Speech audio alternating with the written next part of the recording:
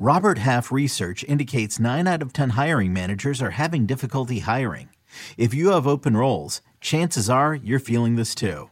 That's why you need Robert Half. Our specialized recruiting professionals engage with our proprietary AI to connect businesses of all sizes with highly skilled talent in finance and accounting, technology, marketing and creative, legal, and administrative and customer support.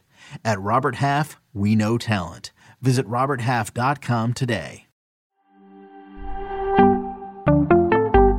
Tight end ADP review next on Fantasy Football Today in 5.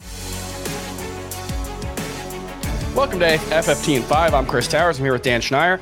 We're taking a look at some ADP risers and fallers at the tight end position. And the first thing you need to know, right now what we're seeing over the last, I'm comparing the first 10 days of August to the last 10 days of August in NFFC drafts, because you can sort by date there. And tight end prices are kind of falling across the board a little bit. Not too much, but generally speaking, everyone's down a couple spots in the overall ADP. So Dan, what we're going to do first is go through the top 12 in tight end ADP, and then I'm going to give you a couple of risers and only one notable faller so far, which is interesting relative to the rest of the position. But right now, the top 12, no surprises really. Travis Kelce, Mark Andrews, TJ Hawkinson, Darren Waller, George Kittle, Kyle Pitts, Dallas Goedert, Evan Ingram, Pat Freiermuth, David Njoku, Dalton Kincaid, and Dalton Schultz. So a pair of Daltons right there at the end. And I think that mostly makes sense. I think that's what the top 12 looks like for most people. I think I might have Tyler Higbee snuck in there, but I'm a little higher on him. One notable riser here, Darren Waller. He was tight end 5 in the first 10 days of August. He's tight end 4 now. He's one of the few high-end guys who's actually moved up 5.2 spots in the overall ADP up to 60.9 behind Kelce, Andrews, and Hawkinson. And I'm making the same move in my rankings. I've had him ranked like tight end 5 or 6 most of the process. So I've had him closer to George Kittle, Dallas Goedert, behind Kyle Pitts. What I saw in the preseason usage, I'm going to move Darren Waller ahead of Kyle Pitts. Kyle Pitts actually came off the field a little more than I would have hoped in the couple of drives that Desmond Ridder played. So we saw that last season. He was something less than a 100% full-time player. Darren Waller, if Waller's not a full-time player, it'll only be because they want to give him a snap or two off. Whereas with Kyle Pitts, it does seem like a schematic thing. Like they want Michael Pruitt and Jonnu Smith on the field. So I'm going to make that move, put Darren Waller at 4. Is that where he belongs? I've had him at 3 the entire process. Okay. Ahead of Hawkinson? Ahead of Hawkinson. I think he has just as much target potential, if not more than Hawkinson. And that's probably the biggest reason why I think he's a much better talent and better target potential than Hawkinson. So I've always had him ahead of him. But the preseason only kind of confirmed what I've been seeing throughout training camp. I mean, Waller is the number 1 player in this offense. They're scheming ways to get him open on basically a snap-by-snap basis. It seems like I'm not really certain anyone other than Kelce has that going for them. Yeah. Mark Andrews maybe has the history, but I don't know if they have that with all the receivers there. I don't know if he has a snap-by-snap scheme thing going on. And with Mike Kafka in New York with the Giants as OC, it makes sense that would happen coming from Kansas City with Kelce. Yeah, I had Waller down for about 22% target share, but in his time in Las Vegas, he'd been anywhere from last season it was more like 20%.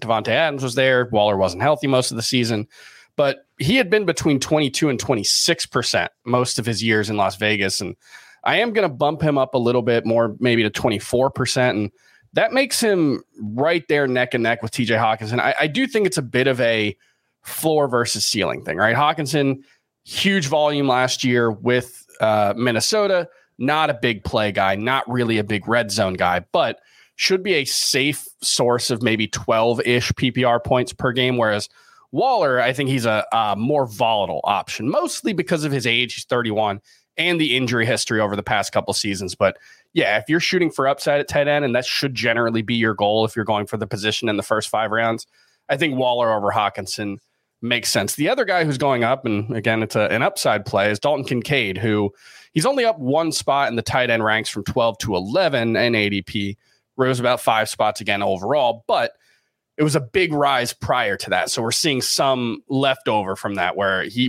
was in like the 150 range in ADP for most of the draft season, if not lower. Now he's 124 ahead of Greg Dulcich. Do you like Dalton Kincaid as a top 12 tight end? Yeah, Dalton Kincaid's been another guy I've been much higher on the consensus from the very start. I believe in the ideas and the history of rookie tight ends struggling in fantasy football, but I don't really apply them here because I think Dalton Kincaid's much better than most of the rookies that have been drafted and have been in that sample size. And I feel that way very strongly based on the film I saw. So I've always been higher on him. He's been one of my targets all draft season, but now people are onto it, and it's getting harder and harder to land him. I believe he played every snap with Josh Allen in preseason week 2, but there was no Dawson Knox. So that's one thing to note is we still don't know exactly what that's going to look like, but he's clearly going to be on the field a lot in 2 tight end sets. And I would think in obvious passing situations, he'll probably be the guy in those 11 personnel. If you're taking Dalton Kincaid, do you pair him with another tight end? I do, and I pair him with another one of the biggest risers, and that's Luke Musgrave, the rookie tight end out of Green Bay. I mean, he's gotten every snap with Jordan Love in the first team offense. And it's funny how far we've come as an industry and even those just drafting who listen to the industry people, because back in he only has 21 yards and 3 catches this preseason, Musgrave, but the fact that he's played every snap with Love has really gotten people onto his scent, and that used to never happen. And I think it's smart because he's going to have that kind of snap volume, and he's a really good talent. All right, and then one big faller, Greg Dulcich, has gone from tight end 13 to tight end 17 in a dead heat, basically, with Detroit Lions rookie Sam Laporta. Let's talk about another rookie. Who would you rather have, Greg Dulcich or Sam Laporta? Laporta. I've completely fallen off on Dulcich. This is an issue. They traded for Adam Troutman. They're only going to put in Dulcich in certain snaps. If he's getting 30, 40, 50% of the snaps, you can't play that guy in fantasy. Yeah, that's been the case in the preseason so far. Adam Troutman has been the primary tight end for the Broncos in early down situations. In passing situations, it's been Greg Dulcich out there on 2nd and long, 3rd down, but that's still going to hinder him because they're not going to just never throw when Adam Troutman's on the field. So if Greg Dulcich is even losing 20 to 30% of the passing snaps, it's going to be hard because he's going to be probably the 3rd or 4th option in that passing game. And, we haven't seen him be a super efficient player like, a George Kittle who can be a must-start guy with 90 or 100 targets. So, yeah, I think Greg Dulcich's fall makes perfect sense based on what we've seen. And that's going to do it for FFT and 5. We'll see you tomorrow.